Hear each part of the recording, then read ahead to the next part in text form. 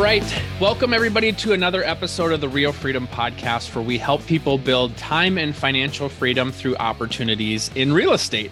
And one of the things that is really important for people to build time and financial freedom in real estate is to have a wonderful support system. And so today we're going to be talking about leverage and support and how you can really build and grow your business on a strong foundation through the use of administrative help and virtual assistants. So today we have Molly Rose Speed here, and she's going to share kind of her experience, how she's launched her business, supporting people in real estate and other industries as well. But then too, just to hopefully give you guys some ideas of ways that you can leverage great support, stay in your zone of genius, doing what you love to do and are really good at, and help your business grow along the way. A little bit about Molly. So she is a strategic thinker with cultivated skills in online tech solutions, systems, and automation. She launched her career from being a corporate account cubicle dweller to being an entrepreneur and learning everything about that, and being the creator of the Virtual Assistant Academy, which provides virtual assistant solutions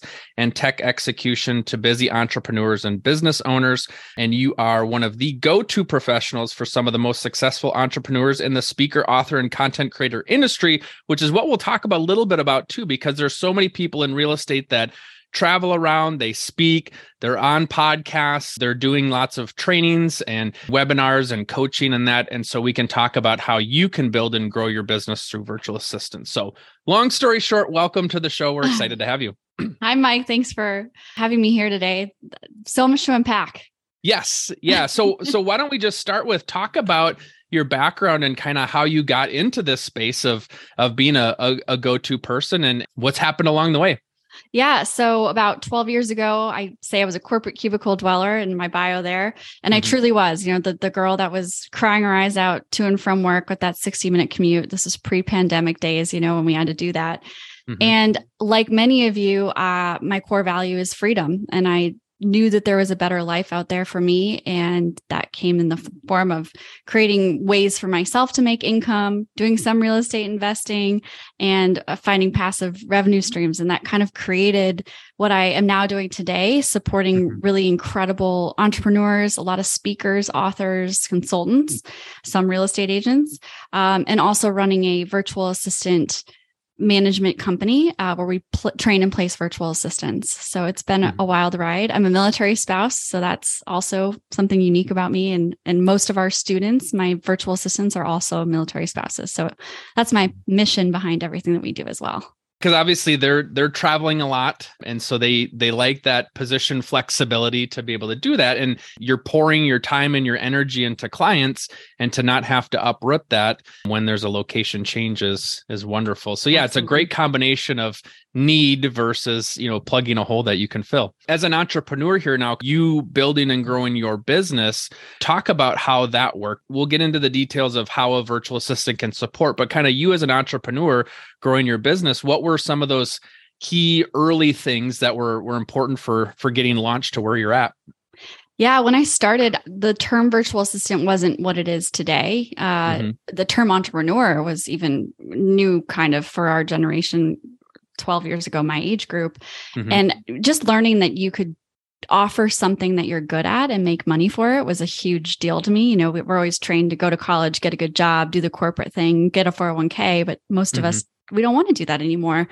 So really retraining my brain to do that, and then just jumping headfirst into supporting a really successful public speaker. That was my first role. Also a financial literacy real estate guy. Sound familiar to this group probably.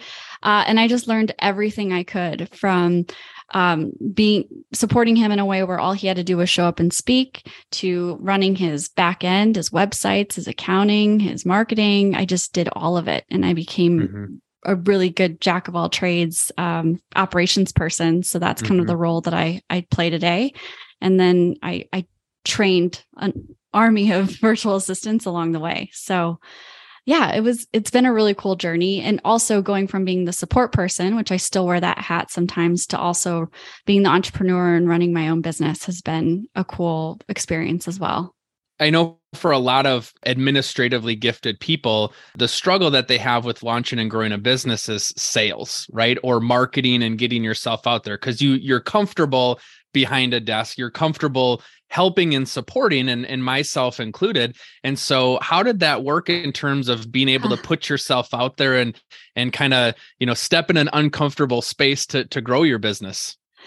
That's a really great question. I think that is probably one of the hardest things that I've had to overcome. And to do it, I just put myself in the most uncomfortable positions I could, and that was on stage. So I went from not even just picking up my phone and doing some social media posts, because that can be scary for some, right? That's marketing, but to literally getting on a stage and having to create my message and talk for myself, not for my clients or on behalf of my clients, was the biggest way that I did that. So I just went big, and now I've just been filling in the gaps. But yeah, definitely a different role that I've played. Talking about people that want to become virtual assistants, if you're out there listening to this podcast, maybe you have a passion for real estate and yet you really like the admin side. What are some of those pluses that people can see becoming a virtual assistant and being in business for yourself and yet helping others?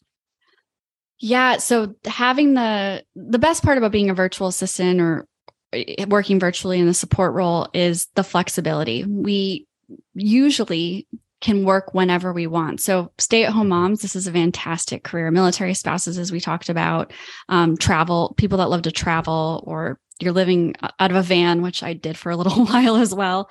The flexibility is the best. But then if you can tie it to an industry you love, we have a few women on our team that are registered agents, but didn't necessarily want to go do that, real estate agents. And so they worked on the admin side, and they're loving it. And they're being able to make really great money because they're really supporting amazing agents that are higher earning agents. So I think that's kind of an interesting way to start looking at it. If someone's interested, like where can you use your skills as a support person, and what industry can you apply to that you're passionate about or you have a background in, and then you can 10 times this life for yourself. And how does that person find that niche, or kind of find those first couple of clients maybe to get going? So lots of ways. There's agencies out there. I run one, but I'm a huge proponent of, the more you talk about it, the more you talk about it. And everyone, that's a broad term. A lot of people need an assistant right now. I hear it all the time. So if your elevator pitch, if you will, just remove the phrase, "Hi, I'm Molly Rose. I'm a military spouse and I have a degree in finance." That might be the old me when I was younger, is now, "Hi, I'm Molly Rose. I run a virtual assistant company and I support really busy entrepreneurs so they can scale their business and all of that." Like, if you start telling people about that, you go out to dinner and you're telling your friends about it. The next thing you know, their cousin's calling you because they need an assistant for their business, or their aunt is calling you. It just starts to happen. So if you can get really vocal about it and just authentically share it, that's really important. And then don't underestimate social media. I know it's a necessary evil for most of us, but announce this to people. Say, "Hey, this is what I'm doing now. These are the top 5 things I can help my clients with." Reach out if you know of anyone that's needing someone, or pass this post around. Those results, just doing those simple things, 9 times out of 10, you'll find a client if you're positioned right. I grew up in a household where I was raised, safe, stable job, 401k, become a W-2 employee. And so that safety and security are things that a lot of times admin professionals like. When you're doing virtual assistant jobs, they could be long-term roles, they could be midterm, kind of short-term project-based. And so how do they balance, when I'm looking for a client and I have somebody who has a need, are you thinking maybe we just start short-term, it works out well, it develops long-term, or how do you balance the time of your relationship with that person?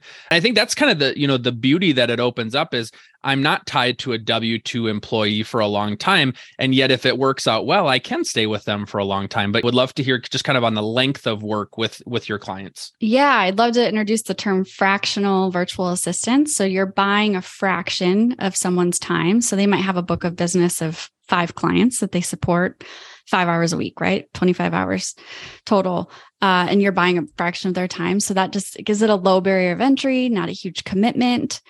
I don't recommend business owners work with a virtual assistant for any less than 5 hours a week. It just doesn't make sense energetically, their investment in your business and vice versa. And then securing that time from them, meaning putting them on a retainer. So they're guaranteeing that work for you and vice versa. So I think that that's super important. But, just get your feet wet. Start with a 90-day commitment and then reassess and put that on the calendar when you're hiring someone. Say in 90 days, let's reassess, see where we're at. Good for both of you to do that and then go forward into that. Several of our VAs do get hired as W-2s as time goes on. It just works out and they want a full-time person and it works out for their business. But majority of the time, people stay on 1099s for a really long time and prefer that. Yeah. Well, and that's one of the things that I learned, running the admin side of a large real estate team is, when I was looking for work, it was kind of always that threshold of, do we have enough to bring on another full-time employee? Mm-hmm. And the challenge with that is real estate's a seasonal business too. And so we didn't always have that same income in the winter as we did in the summer, but yet we had full-time employees. And so I learned, a challenge there was I felt stuck in those dead times, but then was great in the busy times and understanding that, you can have people that it doesn't have to be full-time. Like I kind of thought if I'm going to take the work to bring somebody onto my team, it's somebody that I'm going to want to keep around for a while and have them full-time. And here it's so much more flexible and so better for both sides. Yeah, absolutely. And even you'll find that on the other side, the virtual assistant that doesn't actually want the 20 hours, 40 hours a week. They want just 10 hours, or maybe they're working another corporate job and this is their side hustle. There's so many people out there that have different situations. I run into business owners that oftentimes don't hire because they think that they need to pay for 20 hours a week or 40 hours a week. And that's just not the case. So, yeah. Yeah. So it gives you, especially people building and growing their business as they see these needs, you can plug a short-term hole that could develop into something more. So it gives you as a business owner a lot more flexibility too, where, I'm not tied to a salary. I'm not tied to benefits. And at the same time, if it works out well and you want to have that person do more, you can. So there's a lot of win-win on both sides of the table. Yeah. Yes, absolutely. So about the Virtual Assistant Academy, for somebody that wants to build and grow their skills and kind of learn how that works, what does that academy look like? Yeah. So when I started, there were very little resources out there. You could YouTube any of the tech and software, which was wonderful. But as far as running the business and pricing and marketing yourself and identifying your ideal client, figuring out what your unique service offerings are, that wasn't there. So that's what I created out of this. And then I've added in the tech side of it so that they can hit the ground running with the 8 to 10 specific things that they need to know to get hired tomorrow, as an example. And then it just grows. Virtual assistants do a lot of things. So it's not like there's a standardized task list that we all have. Everybody's different and unique. So it depends on what you're interested in learning and doing. And just to kind of pull off of, your website for people that are like, I don't really know what they can do here, right? It's inbox schedule management, bookkeeping, travel management, customer service, research, KPI reporting, social media management, newsletters, and kind of various tasks. So there's so many things that they can do. And they can do a few of those. They can do all of them, some of them, depending on what they want to take on and if you have that need. Yeah, absolutely. And then it just grows from there. You might get advanced VAs that can handle website work or course creation if you're starting to do that, or speaker booking, like I was talking about before, and everything in between. So it's pretty amazing. And I think if I can give some advice to the business owner, before hiring a virtual assistant, you need to be super clear about what it is that you're trying to get off of your plate. Oftentimes business owners come to us and like, I need a VA, I'm overwhelmed. Well, what do you need them for? And do you have the time to actually onboard them, a successful onboarding, so this actually works, right? Yes. Happens all the time. So yes. I think really assessing that for yourself and being really clear in what you need them for now, next month, in 90 days, and be able to hire to that. You're starting here, but in 90 days, you're going to have this expectation, and then you can find the right person. Yeah. And I think a lot of times, just speaking in real estate, like people are so busy, they don't understand an investment of figuring out what I need to take off my plate is going to be well worth it, because they're just like, well, I'm so busy. I can't meet about it, or I can't think about it, or I can't talk about it. But if you actually take some time and plan it out and are like, okay, what if I did have these things off of my plate? What more could I do? And take the time to find somebody. That's the hard thing too. They don't want to take the time and have something not work out and then have to go back and do it again. So they just don't do it at all. Right. Mm-hmm. Yeah. Or I don't have time to train, and I might as well just do it myself. It's going to take me longer to train. I hear that all the time. Well, if you record what you're doing for the next month, use Loom. If you've heard of Loom, it's a great screen recording tool. There's your training deck. You hire someone, they log in, and then they have something to go off of. So even just starting there is a great place, so that when you are ready, you have some type of foundation to train from. What would you say in terms of pricing for folks? Because you've got virtual assistants in the United States, you really all over the world, all different options. And so if I was starting as a virtual assistant myself to run my own business, how do I figure out what my pricing is going to be? Yes. So great point. There's a big difference between hiring a US-based virtual assistant and an overseas virtual assistant, and a reason to hire each group. So we'll start with overseas. Amazing people overseas, but you have to usually be very, very specific about what you're asking them to do.